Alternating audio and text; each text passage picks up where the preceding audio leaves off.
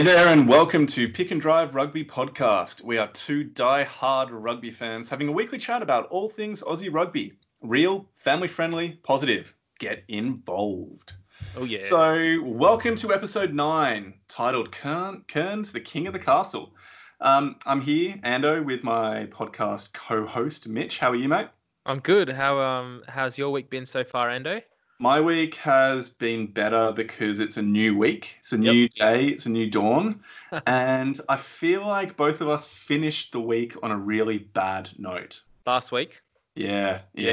Last week had some interesting news come out. So I think we've gotten over the hurdle and we're starting to look at the future of Australian rugby and what it will potentially look like. So yeah, I'm not sure how much I'm over the hurdle though, because like it's actually been annoying me a little bit about a lot of the kind of podcasts and the articles that I'm taking in. A lot of people are talking, okay, the sacking of Raelene Castle has happened.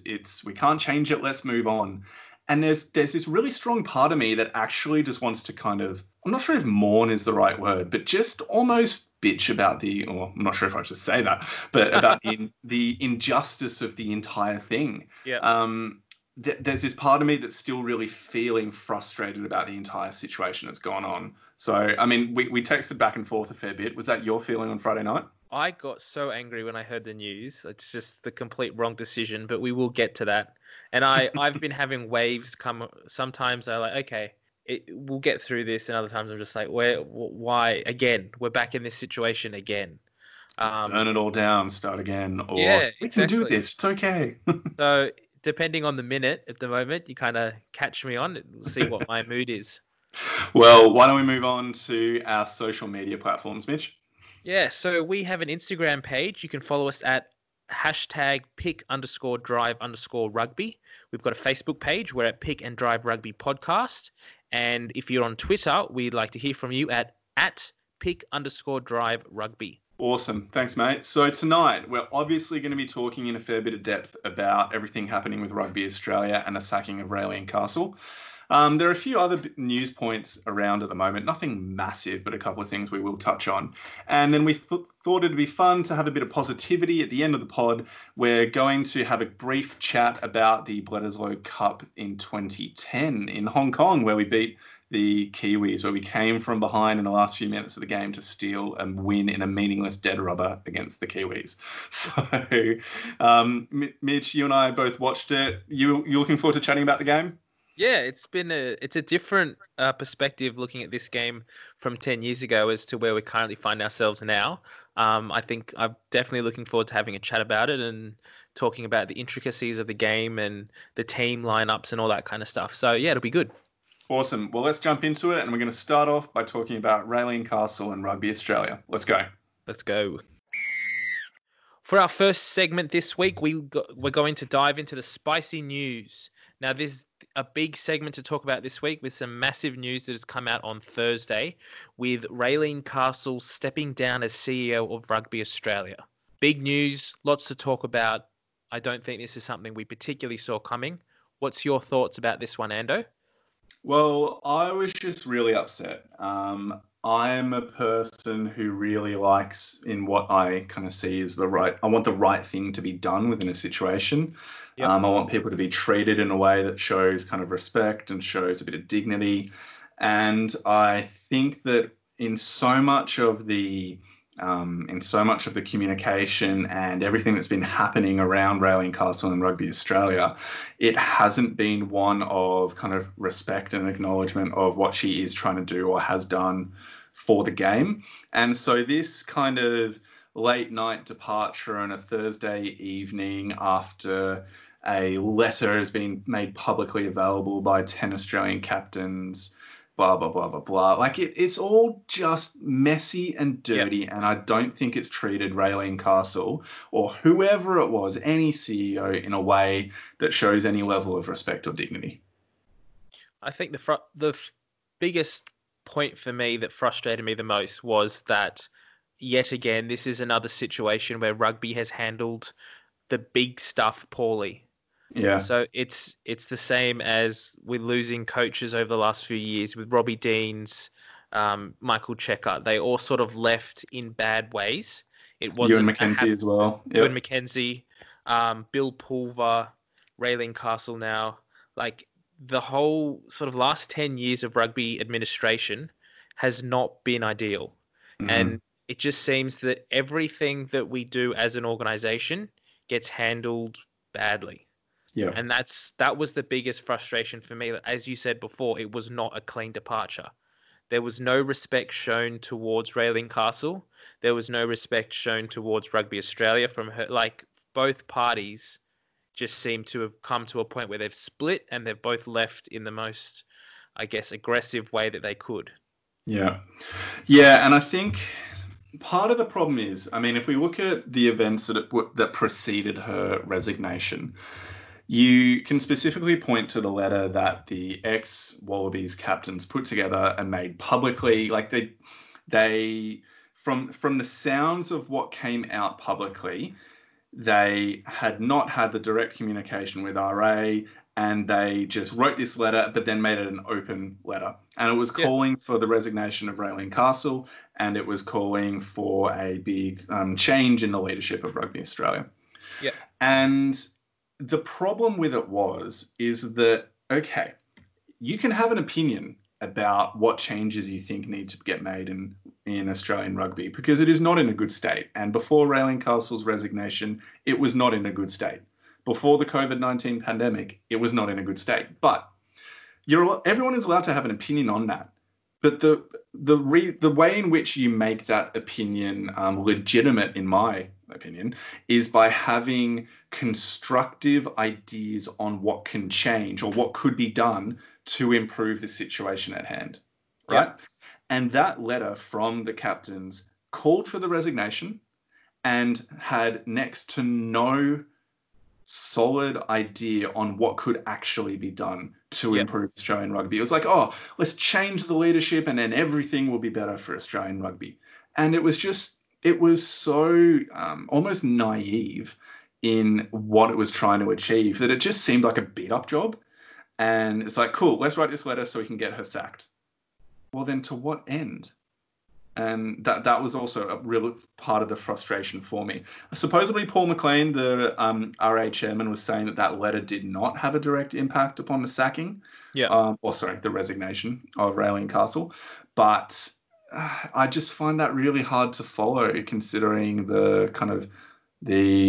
fact that it was released a couple of days before she ends up. The board supposedly only then doesn't support her or loses faith in her. Yeah. Like, I don't understand how that all works.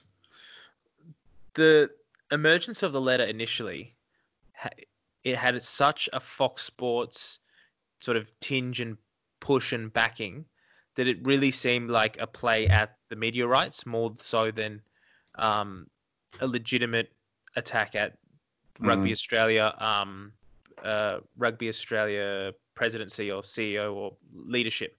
So when this came out, I honestly didn't think that this would mean that Raylene Castle would resign, because as you said before, what was said in there was just broad ideas and broad terms that really weren't all that constructive. Like, we need to put more money into grassroots. Well, yes, we do, but how are we going to do that?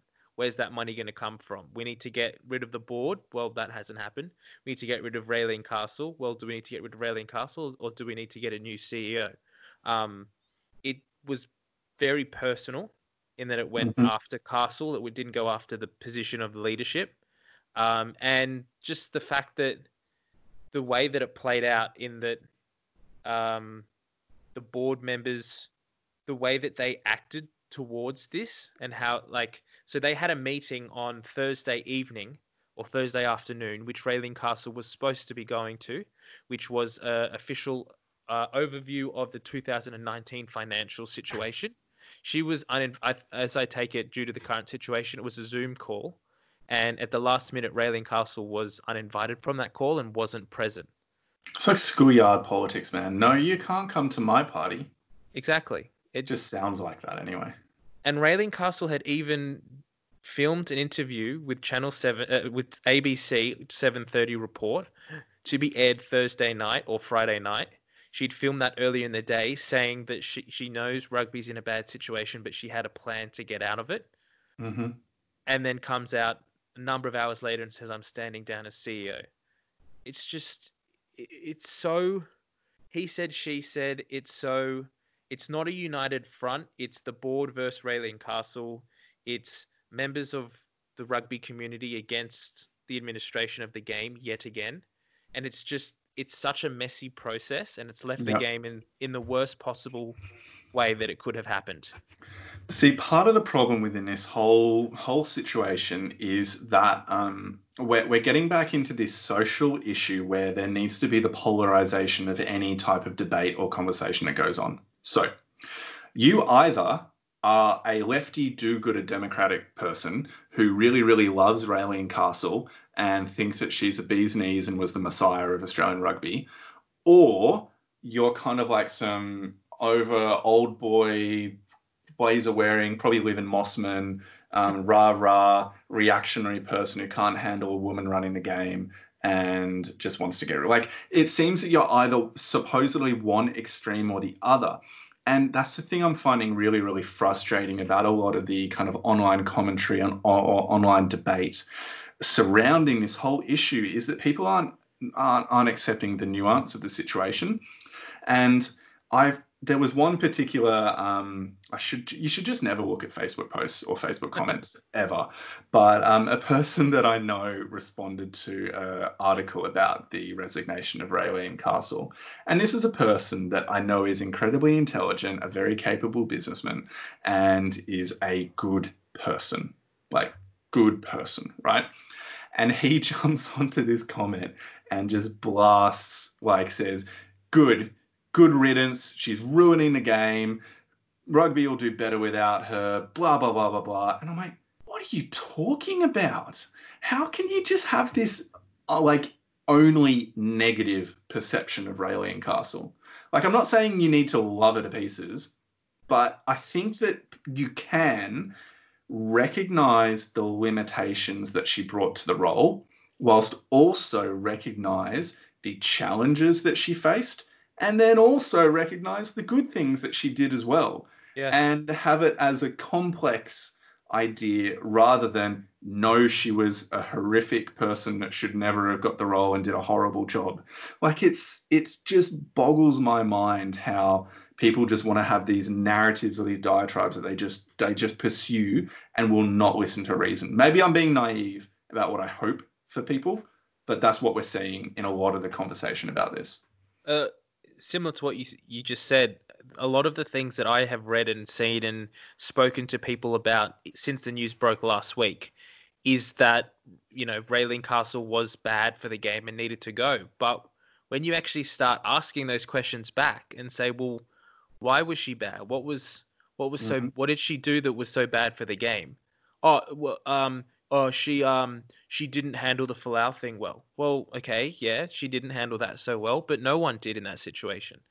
That whole situation was handled horribly by the Waratahs as well as the ARU. So I wouldn't say that it was just Raelene Castle that handled that situation badly. And that's kind of where it falls. Yeah. When you sort of push any further, there needs to be more money in grassroots. There needs to be, people attending games and things. It's like, well, yes, but that is a game. That was a game problem that was around before Castle came in. That wasn't something that she was specifically known for, or it increased or decreased. The frustrating thing is that no one is actually acknowledging the good things that she did in the role, and is just saying that it's so good that she's gone. This is the best thing. Now, I don't know if that has come about because of the sort of anti-Castle media that was being sort of perpetrated by Fox Sports weeks leading up to her resignation. I don't know if people have just been so used to hearing the articles and the news reports that, rugby needs to be signing its contract, its broadcast contract, and the things that Fox Sports was saying. I don't know if people have just gotten used to that and taken that in and said, well, yeah, obviously she's bad. She needs to go. Yeah. But yeah. You spoke about the Folau thing there, and that brings me I just want to address a couple of points about Raylene Castle's tenure, within her role. So basically, she took over and she inherited or had three major issues that no other CEO. Sorry, is the role CEO? Yeah, cool. Sorry, I just had a brain fade. I was doing that earlier. It's like president, no. That no other CEO had to cover. So firstly, Michael Cheika. He undoubtedly was a passionate man that cared about Australian rugby and cared about the Wallabies and gave his all. However, his lack of success in any other national setup, in my opinion, probably would have resulted in him being asked to resign or sacked well before he did, probably 18 months prior to the 2019 World Cup, 12 or 18 months out. Okay? Yeah. So I'm going to come back to that. Secondly, she had the Folau thing, where that just blew up, couldn't have expected it. It's the first in Australian rugby history that there has been a religious communication within a sports player / code of conduct. Like Rugby Australia had to deal with that for the first time ever. Rugby League has dealt with a whole bunch of other issues, sometimes around substance abuse, sometimes around domestic violence, sometimes around other issues, but not about freedom of speech, religious rights, that kind of thing. No one has. Like, that was an unprecedented incident. Yep. No other sport, no other organization. I don't remember hearing something as so broad in the media of a case of this kind of thing happening. Exactly. And so that's the second point of a major issue that she had to face. And then the third one is a global pandemic that shuts down the entire competition. Like, in what way can you possibly blame the CEO for that happening? You obviously can't. And so I just want to speak, do you mind if we just go through Cheika, Folau, COVID, and kind of speak to each one of those? And the COVID is kind of tied into broadcasting issues as well. So Michael Cheika, what we should do, we'll go through those points that you said, and then we'll talk about what we thought were her best parts, her positives. Okay, cool. Yep. So we'll do those, Cool. So I'll go Cheika. I'll say the negative stuff, and then we'll say what she did do. So Michael Cheika had one of the lowest win-loss ratios of any Wallabies coach of any era. Okay. His highlight was probably the 2015 World Cup, where we obviously got to the final. And then from there, apart from some positive performances here and there, generally it was a bit of a downhill trend. So the quality of the team never really reached the peaks of 2015. Yep. And there were a lot of people calling for the head of Michael Cheika, but the big problem from my understanding of it was that Rugby Australia did not have the money to be able to pay him out of the contract if they terminated it early. And I've also read, I've read in a few articles, that he actually had a clause inserted into that contract that upped the amount that he had to get paid if his contract was terminated early. So that's the situation she found herself in, needing to get rid of a coach, but not being able to afford to get rid of that coach. So what did she do? Do you know? What did she do? What did she do? I don't know. What structures did she put in place? Oh, so she brought in Scott Johnson. Yeah. So she brought in the director of Australian Rugby. She made a new role that sort of we haven't seen this sort of position in Australian Rugby before. Created a role where we had someone that stood above the coach, the head coach, and sort of managed the whole structure of Australian Rugby, that managed the Super Rugby sides, collaborating with the Wallabies, and then collaborating between the board. I do know. Yeah, good, you do. Now, that's definitely what she did. She put in so she recognized that she couldn't get rid of Cheika. And this is my understanding of the financial issues and how that influenced her decision-making process. So she can't get rid of Cheika. So what does she do? Well, she tries to put some structures in place to give him more support within his role. Now, you can either interpret that decision of putting Scott Johnson in as supporting him, or putting someone in over the top to boss him around and micromanage him. I choose to see that as a supporting role, particularly in the framework of he asked as well to have extended pre-tournament training camps with the Wallabies squad at particular locations around the world, which are really expensive and quite long. And the Rugby Australia paid for that and allowed that to happen. So that's another piece of evidence showing support for Michael Cheika.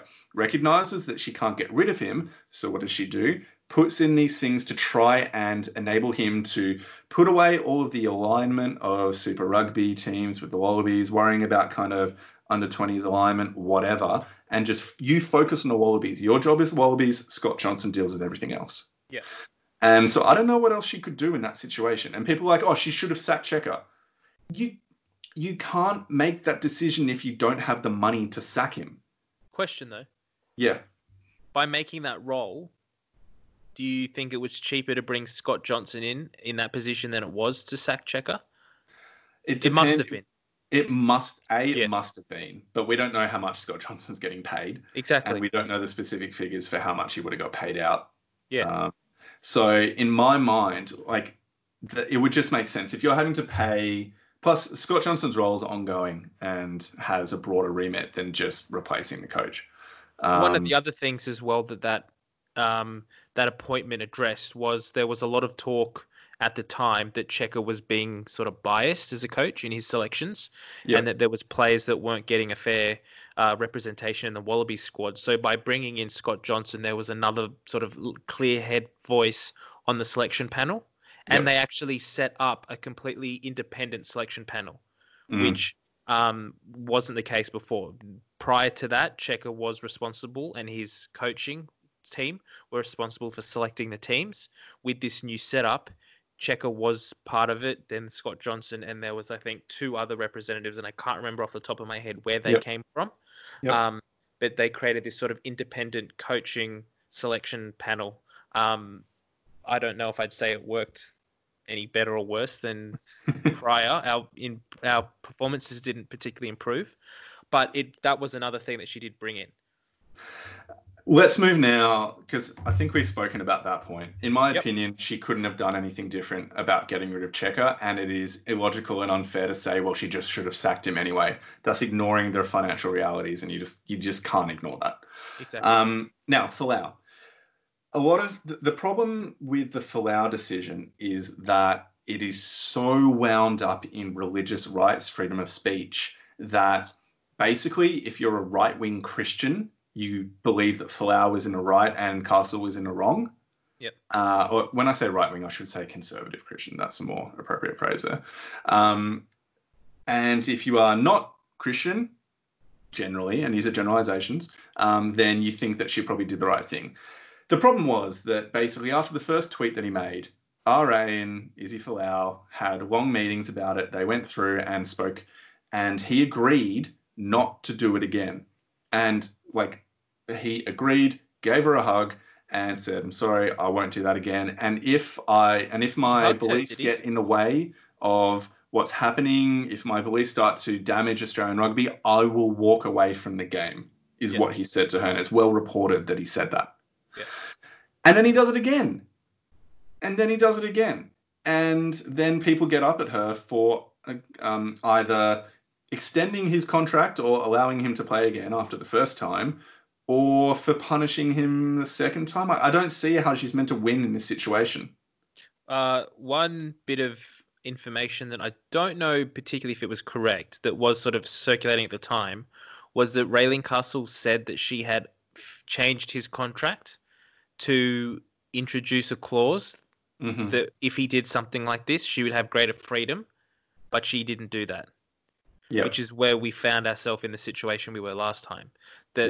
At the second time, when he did do it again, and when we sort of found ourselves back in that same situation, Rugby Australia weren't able to say, well, we put a clause in your contract that said if you did this again, you're gone. He came out and said, you just said we had an agreement. I said that I wouldn't do it again. We shook on it and we left it at that. But there was no proof. And look, there's going to be a lot of nitty gritty that just won't ever come out because of the non-disclosure agreement about the final settlement that they reached and a lot of the discussions there. But if we think back to Izzy's status at that point of this all going down, he was the pin-up poster boy of Australian rugby.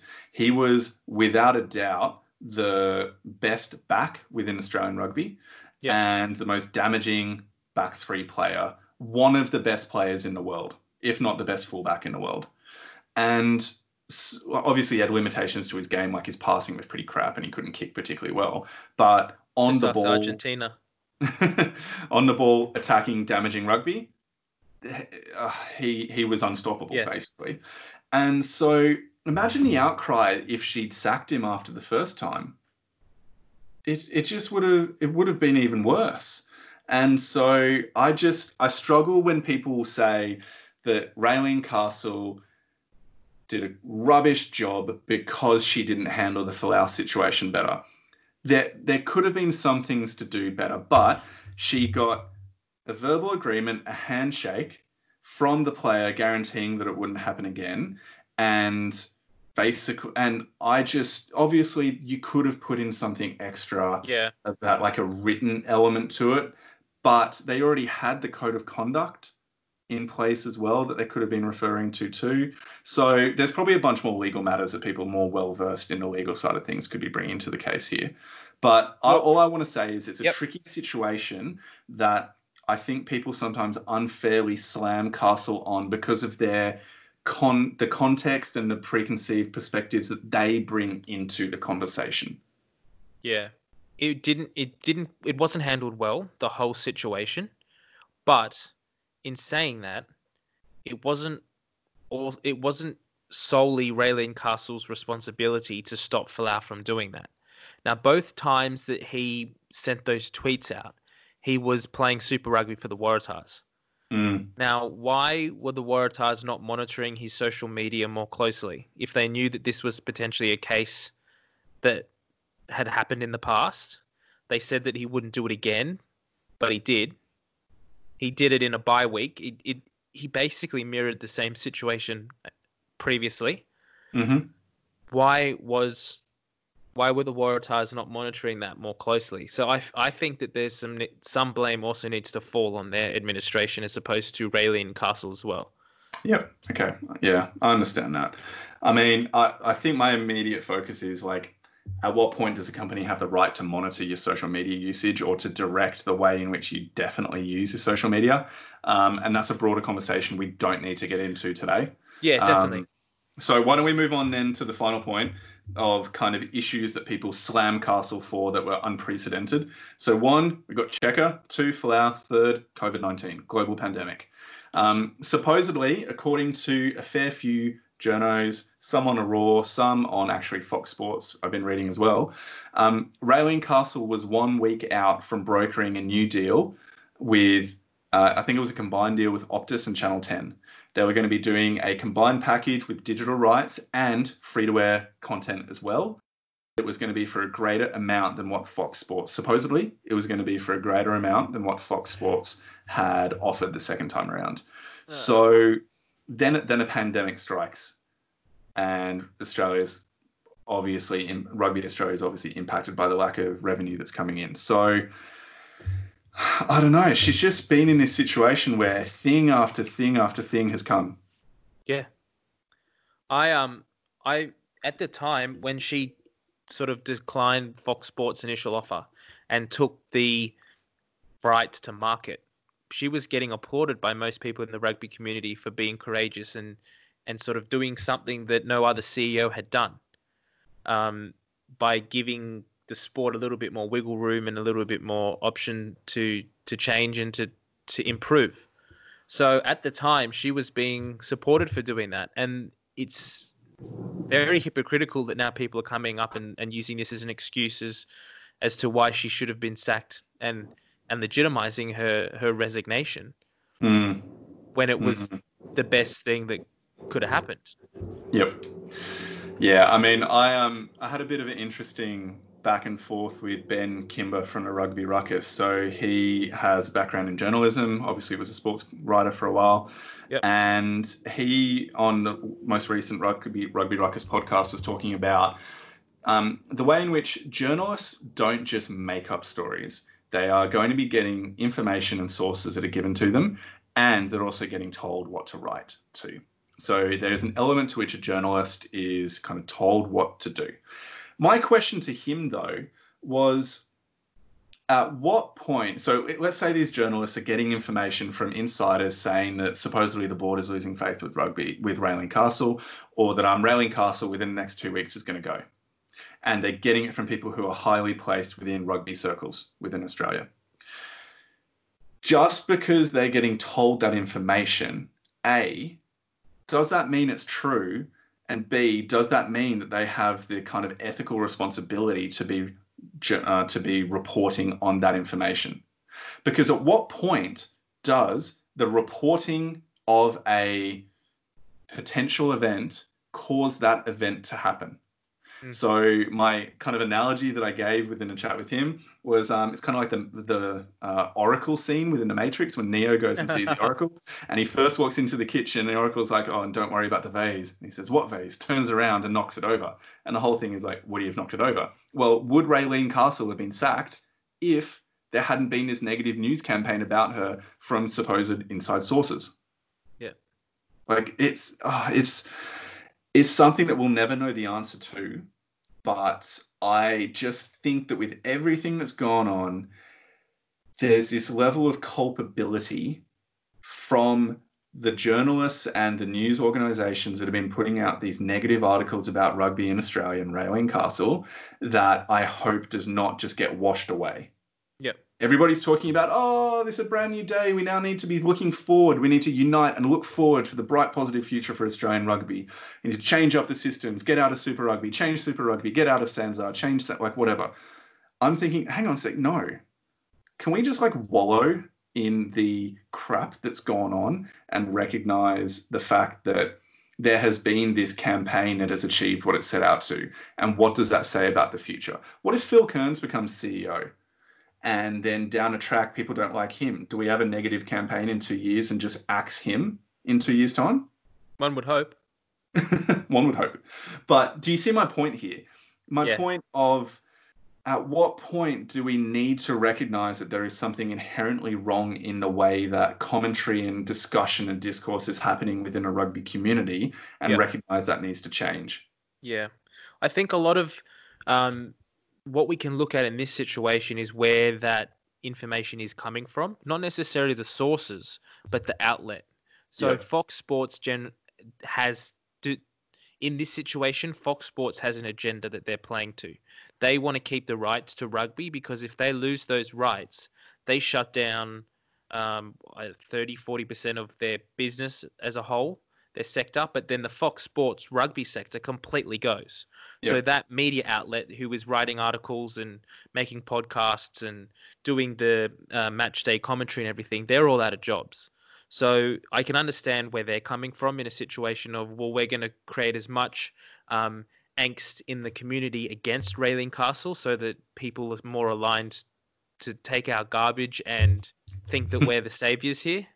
But then when you look at sort of the independents, whether it be the Raw or the various different rugby blogs around the world. The Guardian has been putting out a fair bit of good content about this, although me simply mentioning the words The Guardian will have a lot of people offside. But anyway, moving on. Yeah, so it's interesting to see where it's actually coming from. Now, I have seen most of the commentary coming out of the Raw is very positive. It's very much anti Murdoch, anti Fox Sports, and it's very much aligned with rugby's sort of future and greater good being put forward. Yep. I don't necessarily think that the other newspaper articles are or newspaper outlets, so like the Sydney Morning Herald and the Age and those kinds of outlets are probably being as unbiased as they could be just because they're trying to sell papers. Yep. So yes, I do agree with what you're saying. In an ideal world, we would have people that would just write positive things and say good things about sport in general and be positive and everyone's doing a good job and the Wallabies are losing, but it's okay because it's just how it is. But it's not like that, unfortunately. Well, mate, I think we're going to need to move on. Otherwise, we're just going to natter on about why we think this is unjust and unfair. Yeah. But I think it might be fitting. Did you have anything kind of closing before Yeah, I so wrap I've got this a up? I've got a list of some positive things that I just wanted to quickly run Yeah, through let's quickly roll through that those and then people we'll have finish up. sort of overlooked in Raylene Castle's time. So Hmm. the first thing that um, we can we can agree that she didn't do she didn't handle the Folau situation well. We've already spoken about that. But and another thing we did speak about, she did take the rights, the TV rights to market, and Hmm. if that ends up with a better product, brilliant. Yep. If if we lose Fox Sports as an option, it's not the end of the world. As long as we're still going, and someone will take the rights. Yep. It's not going to be a situation where there's going to be no rugby on any medium. Someone will buy the rights. So I don't think that's something to worry about too much. Also, the whole pandemic. One thing that no one's really talking about, and that we said it as well with the um, she inherited the coaching setup that was in place when she came in 2017. Now, we did speak earlier about this with Michael Checker and how she sort of managed that situation. But she came into a job and an organization that was already set, and he had his contracts through to 2019 Hmm. at the time. So she kind of had her hands tied in that situation. But as soon as we got rid of Michael Checker after the World Cup, she has gone ahead and signed up the new coaching staff for the Wallabies. And I would say that this new coaching staff that she has put together is the best coaching, best sort of experience and the best people for the job that we've probably had in the last 5 to 10 years. Yep. Yep. Now, Dave Rennie does have a little bit of an asterisk over his head in that we haven't seen him coach internationally, but his success on a provincial level, Yep. it goes without saying. And the fact that Yep. we've brought Scott Wisemantle back home and we've got those assistant coaches And underneath Matt Taylor as well. and Yep. Matt Taylor, exactly. Like the team that she has assembled is absolute class. And that's something that she's really not getting enough credit for. There has been things in the media since she's resigned that people are saying, and I don't know if this is accurate or not, that Dave Rennie will potentially walk if Raylene Castle's not the CEO. Mm. But on the other hand, the board has come out and said that they believe that he will honour his contract and that he will come and and be the coach regardless of if she's here Yeah, or not. plus there's a certainty for him of actually having a job and having a contract in a COVID impacted sporting landscape. That's So right. having the certainty of actually having a job, plus it's his first national gig. And even though Australia is going through many issues, we're still one of the biggest rugby nations in the world. Yeah. So it is a good job for him, regardless of the turmoil. And he's already put in a lot of work into the team and the structures that he wants to put in place when he gets here. So from Yep. all of those things, I would say summarizing everything that Raylene Castle did do a good job in her time. And it's unfortunate that yet again we find ourselves in a situation where rugby has sort of bungled um, the announcement and people are leaving in sort of out the back door by themselves, disenfranchised with the whole Yep. sport, with the company, and Yep. it's just getting a bit much. Yeah, so I think that leads us to kind of. I just want to wrap this up by saying, if on the ever off chance that Raylene Castle was to listen to this or this to get passed on, Raylene, just from Mitch and I, we both want to say thank you. It has been in many ways a thankless job. And from what we're hearing from Paul McLean, the effort and work that you've put in over the last particularly 40 or so days, but also prior to that, has been incredibly admirable.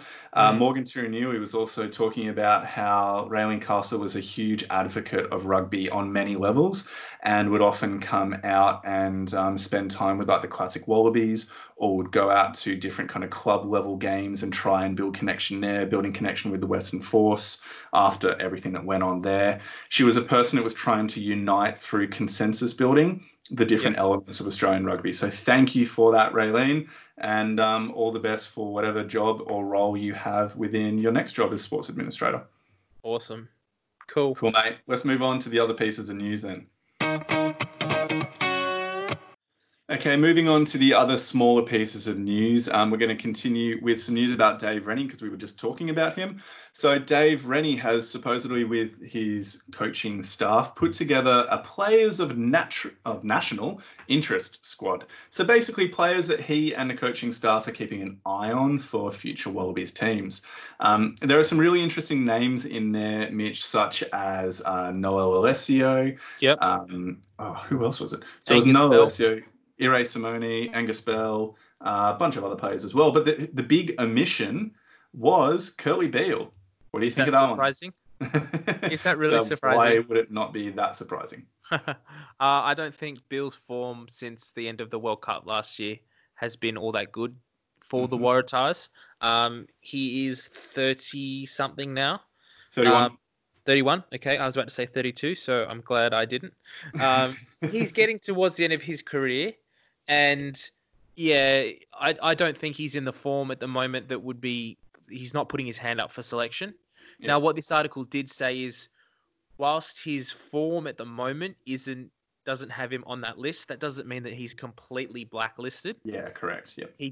If he can improve his game and improve his fitness and just focus more on those few things that he's currently not quite doing or pulling off, he will definitely be looked at for his experience, but he needs to lift that level of game to get back into a sort of contention. Yep. So that's not that surprising, especially considering reports of him potentially moving over to France at the end of the year. Yeah, exactly. A couple of the other players that were named were Angus Blythe, Jock Campbell, Harry Wilson from the Reds. So they're all really exciting, particularly Harry Wilson, who's been killing it.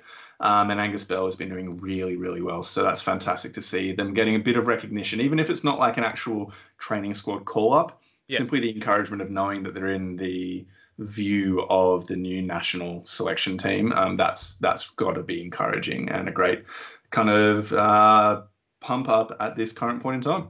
Now, it does also mention in this article that there are not any or many Waratahs players on this list. Now, I would guess from what they've said in this that Angus Bell and Michael Hooper would be the only ones at the moment that are putting their hands up.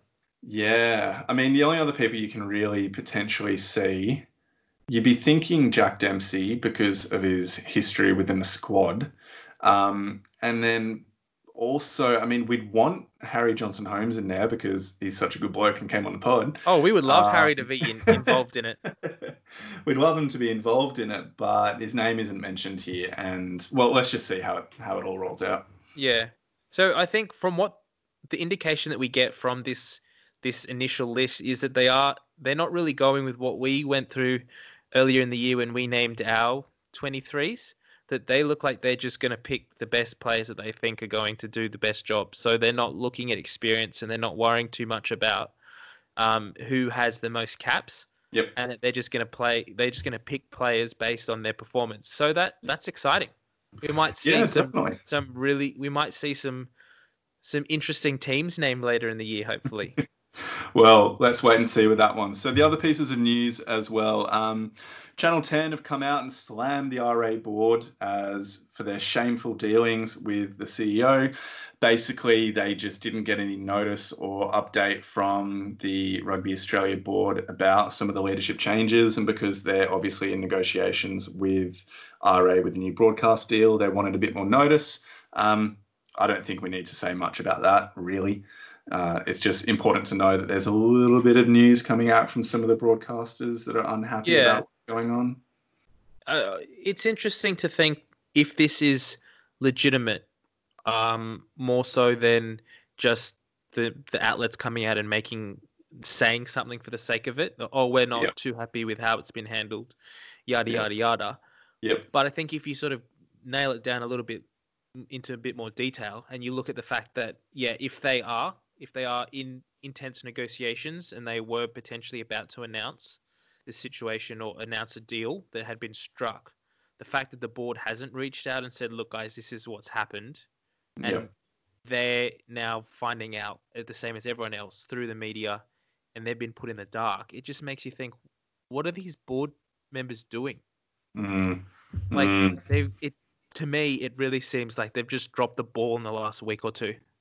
Or maybe they had like 30,000 people trying to text them and message them and call them, and they just couldn't get back to everybody. But you would think that one of the major You broadcasters would you're in put the negotiations board with. like that's Yeah. who you'd be putting forward. You'd be Yeah. contacting your major sponsors. You'd be contacting your and they would be the major sponsors as the broadcasting partner.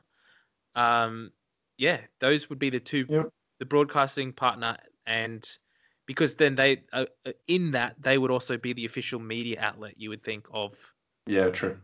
the news. So Yep. anyway, All right, let's interesting. move on. Can you speak to the final point about Yeah, Shoot so Shield? the final point is just that the Shoot Shield is looking at resuming play 25th of July. And at the moment, there is a final spot up for grabs. And there's two teams that look like either of them may be included in that initial team. So in that initial spot. So at the moment, the two teams are the Penrith Emus, sorry. But interestingly, they do have a Perth sort of persuasion in that they are in talks with the Western Force. So if Perth was to come for, if Penrith, sorry, done it again, if Penrith was to be brought back into the competition, they would have the backing of the Western Force. And if there was no sort of club competition, national club competition that the Force was playing in, some of their players would be playing for Penrith. Mhm. Interesting. I like it. The other team that is potentially looking at a spot is Newcastle. Okay. Well, that'll be... Look, I'm just interested to see how this all rolls out, because I think the composition of Shoot Shield will be up for discussion as a part of the new kind of brave new world that rugby is moving towards. So let's see how this moves on. I think that's enough for our spicy news. Yeah, so let's move into our chat now around the 2010 Bledisloe Cup in Hong Kong. All right, let's do it.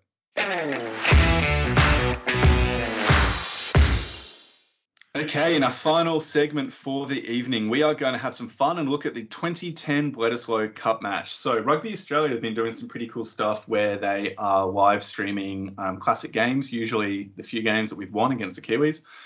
And so There's about 4 of them in the last 20 years. Yep. So there's like 4 games. No, I'm joking. It's a few more than that. They've been live streaming them on the Rugby Australia page and then chuck them up onto YouTube afterwards. So you can go onto YouTube, onto the Rugby Australia channel and just check them all out. So Mitch and I spent time over the weekend watching the 2010 Bledisloe Cup match. Now, I'll give you some context behind it before we get into just some comments, thoughts and ideas. We're not doing an in-depth analysis. We're just talking general impressions of the game. So Australia won 26-24 with a James O'Connor conversion after the Hooter had gone to seal the win. It was the 4th game in a Bledisloe Cup series. We had a 4-game Bledisloe Cup series for some reason, and it was in Hong Kong. So Australia was basically on their way for the Northern Hemisphere tour at the end of the year, and we won against them in Hong Kong in a crowd of about 25,000 people. New Zealand won the series overall. They'd already won as a dead rubber, but Australia very much celebrated the win. And it ended a 15-game winning streak that the Kiwis were on, and it prevented them from getting a world record at that point in time. So there was some significance to it. And Mitch, let's start off with, what were some of your general impressions of that game? This game was interesting on a few fronts. First of all, I think this backline that they had in 2010 is probably the best backline that I've seen for the Wallabies in the last 10 years. It was a good backline, wasn't it? It was juicy.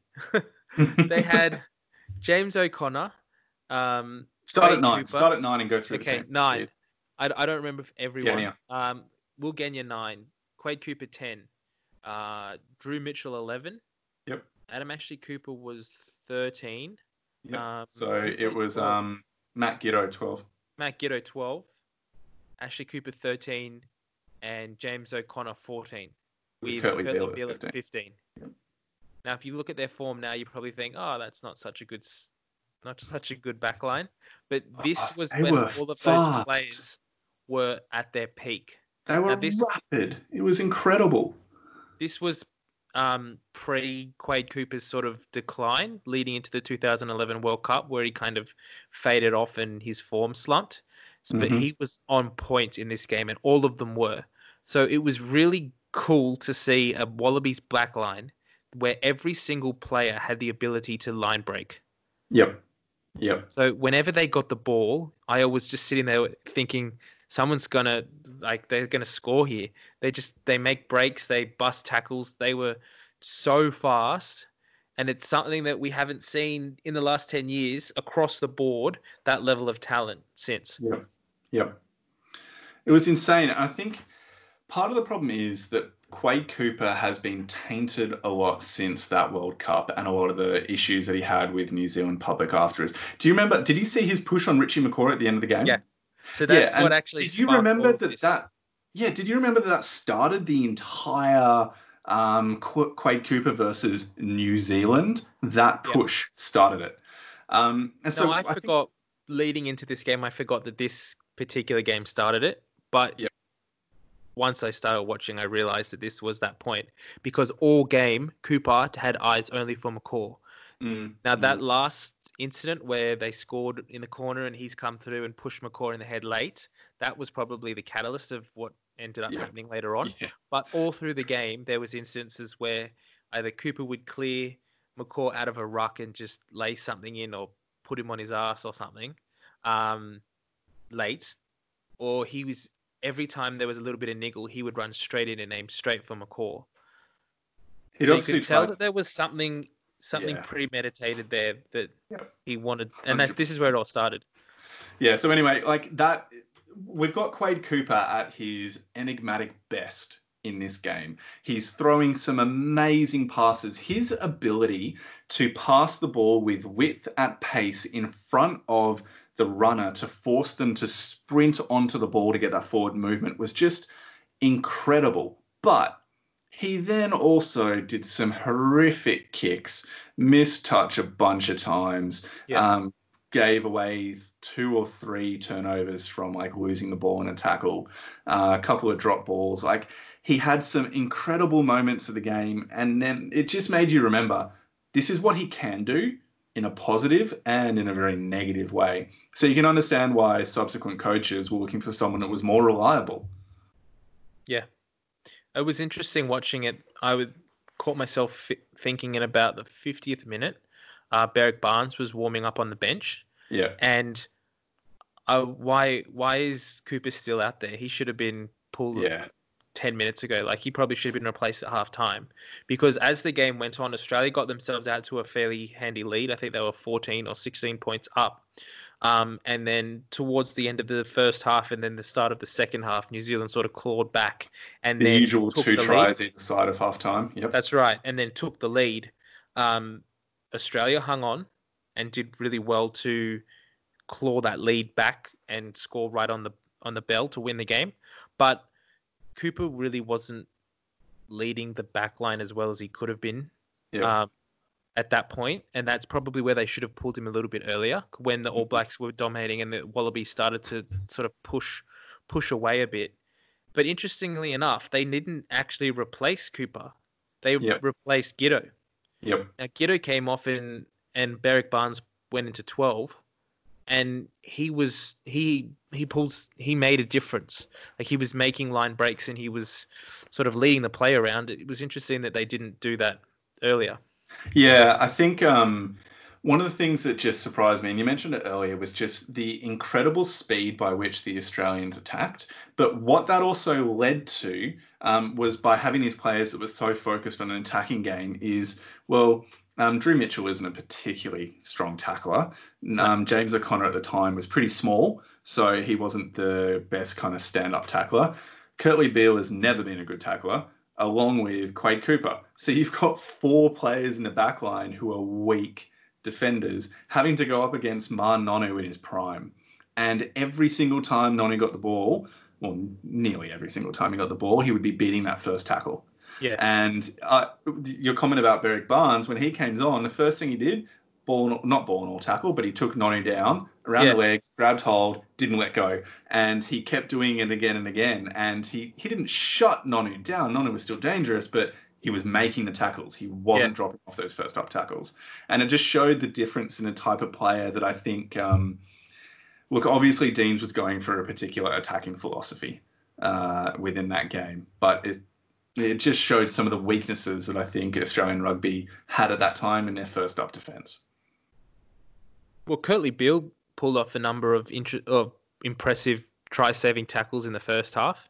When Australia was on the front foot and going forward, Curtly Beale was playing really, really well. Yep. There's one incident where he's done it a number of times since, and I think in 2014, similar kind of thing. When the team that he's playing for is going forward and doing well, he plays better. Yep. And so one of the players, I think it was Conrad Smith, made a breakthrough. He's done this all-encompassing tackle. He's just wrapped him up completely and then held him up over the try line. Yep. It was really good to see, because there's since then that he's just let that try in. Now, Look, one other point that I noticed by watching this game was that Australia's kicking was horrendous. Missed the first 3 shots on goal, 2 penalties and a conversion.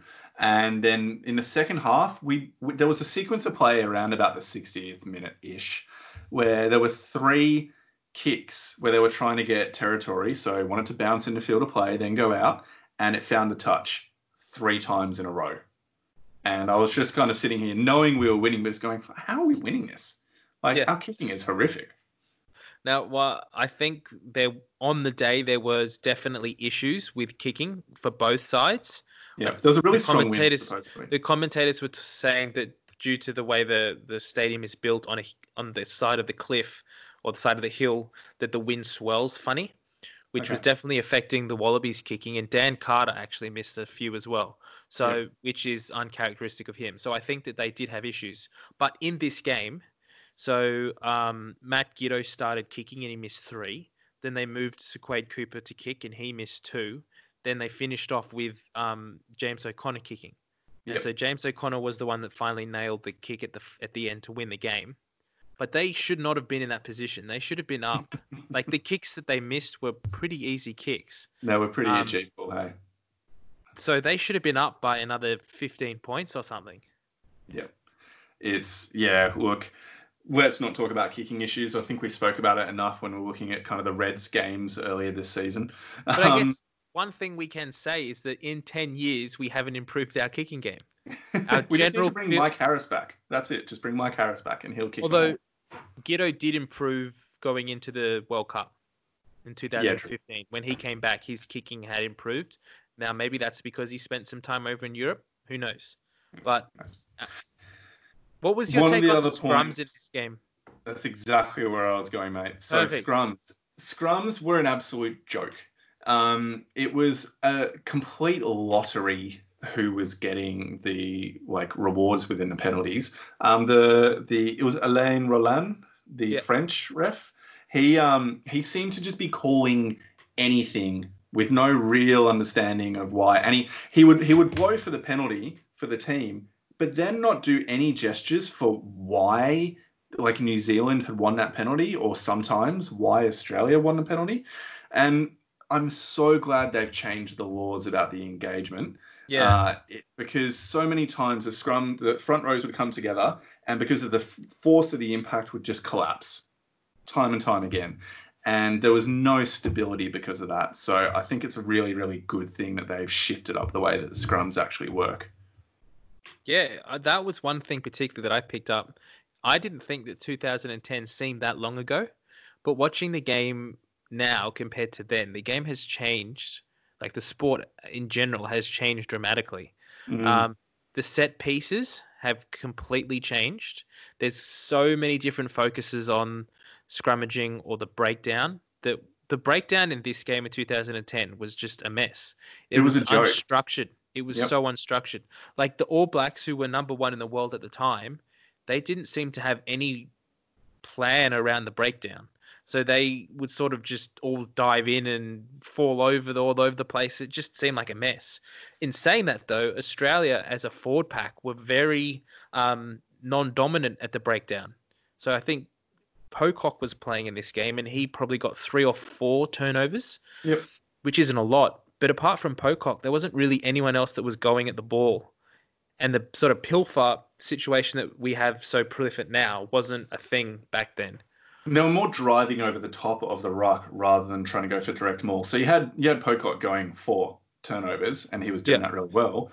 But yeah, a lot of the time it was just kind of throw bodies over the top, sometimes get pinged for sealing it off, and then sometimes have the ball pop back on your side. And if the ball's back on your side, it's okay. You obviously got it illegally or something. So Yeah. it's just amazing to see how the game has progressed. And I think in a way it's better because you actually understand. I believe you can understand most of the time what's going on in a ruck now. Yeah. Yeah. Most of the time. Whereas in this game, it's just a mess. Bodies just flying everywhere, and you got no idea what's actually going on. The amount of times that freaking it reminded me how much I hated McCaw when he played. He just came in the side so many times. He got pinged for it a few. But the other thing too, that was sort of, it was like the referee remembered all of a sudden that he had to address that. So he'd call it every now and then, but it was happening at every breakdown. Yeah. And nine times out of 10, he'd just let it go. Yeah. And every now and then he'd pull it up. It's pretty funny just watching back. How good is James O'Connor's hair in 2010? He just looks like, you understand why he used to cop a lot of flack for being this kind of like poster child, almost like model kind of thing. He's a good looking guy, Justin and his hair Bieber. was incredible. Like a styled Justin Bieber. Yeah. How good is it? And the ice that he had in his veins, because he kicked a penalty prior to the try as well from out on the sideline, and then did the final conversion to win the game. And they were both really, really hard kicks, and yet he got them, and they were straight through the middle. So massive kudos to him. That was incredible. Yeah, brilliant. Really, what, 20, 21 at the time? I think it was 20. Yep. 20. Yeah. Yep. Any final thoughts on the game, mate, before we wrap it up? It was just good to see the Wallabies with some punch in the back line. I think the team that we currently have, or we had in the 2019 World Cup end of last year, that back line didn't look settled at all. And apart from one or two players who, like Koroibete or Tamua, sometimes had the ability to take the line on and make that space or make that break, it happens every now and then. In this back line, every time one of those players got the ball, I was expecting them to go full field. Like that try that Adam Ashley Cooper scored, which I think was the second try of the game. He got the ball from a line out in the middle of the field and went straight through the center of the field, untouched, and scored under the posts. Yep. It was phenomenal. He had no right to score that try. But we don't see that now. I wonder if that's because of the improved nature of defensive systems. So I was looking at a lot of Quade Cooper's game and trying to figure out what was so effective about it, particularly the speed and the width at which he was passing. And I just am thinking or theorizing that maybe it's because of basically every single team, or at least or national teams, will play a blitz defense.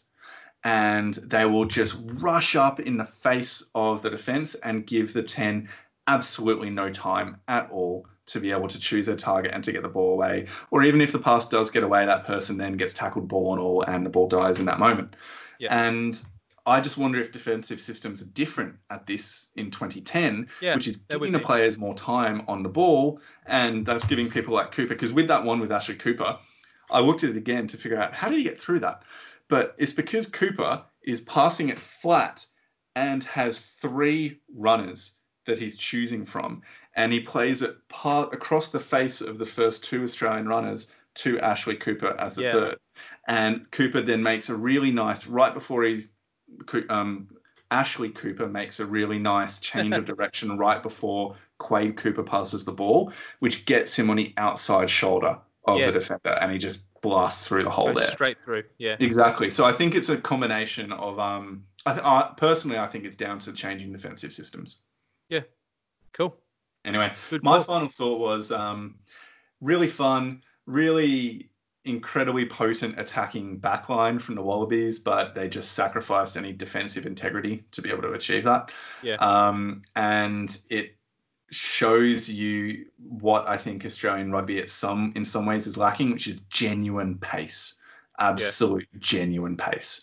And I wonder if that's why someone like maybe Tom Banks getting introduced to the Wallabies setup sooner rather than later could be a really good addition, because that's something that he does bring, is just electrifying pace. out on the field. So anyway, that's it for me. Would you bring that back line forward to today's game? Like in that form?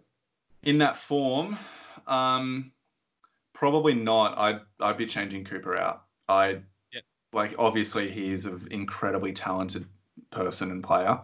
So if you swap Barnes with Cooper because Barnes had the tackling ability. Yeah, that'd be a pretty good team, wouldn't it? Yeah. That'd be one thing I did message to you was that I thought the forward pack in this game wasn't as dominant as our forward pack now. Yeah. Whether that is from the way the scrum and the breakdown was refereed and it was just a lottery, or the fact that the game has changed now to be much more on the ball, attacking at the breakdown, which I think our forward pack now is structured for. I think having that back line now with our forward pack now would probably be the team that would get us deep into a World Cup. We can only dream. Yeah. We can only dream. Well, anyway, I think that's enough in that game, especially since we natted on so much about everything with Rugby Australia. So why don't we call it there? Awesome. Well, thank you for joining us for episode 9 of the Pick and Drive Rugby podcast. We're going to leave it there for this week. I think we've rattled on enough about Raelene Castle and former Wallabies victories. Next week, we're going to open it up to a bit of a Q&A session for our fans. So we've put some stuff on social media in the following weeks, and we've asked for some questions of what you'd like to hear us talk about. We've got a few things we've come through, but if you've got any ideas you'd like us to chat about, hit us up on social media. We'd love to hear from you. Anything you'd like to say about next week? Yeah. Thank you to everybody that's already posted. We have like 3-4 things we're already going to be covering. It's going to be a bit of a quick fire back and forth section. So we're not going to kind of go in as much detail as we sometimes would or as much depth about different topics, but we just want to cover a wide range of audience questions and audience things that you would like to hear. So please let us know what you would like to hear and we'll dive into it. Cool. Well, thanks for joining us. We also just wanted to mention that we have our videos up of the podcast on YouTube now. So we will put that link up on our social media pages this week as well, if that's your preferred method of listening to us. Awesome. Well, thanks, Mitch. Been a pleasure to be here. Thank you, Ando. And we'll catch everyone next week. See you next week. See you guys. Thank you for listening to this week's episode of Pick and Drive Rugby Podcast. You can follow us on social media at the following outlets. Follow our Facebook page at Pick and Drive Rugby Podcast. Send us a tweet at pick_drive rugby. Follow our Instagram at pick_drive_rugby. Or send us an email at pickanddriverugby@gmail.com. We'd love to hear any questions or feedback you may have, so get in touch. Thanks again for listening, and we'll catch you next week.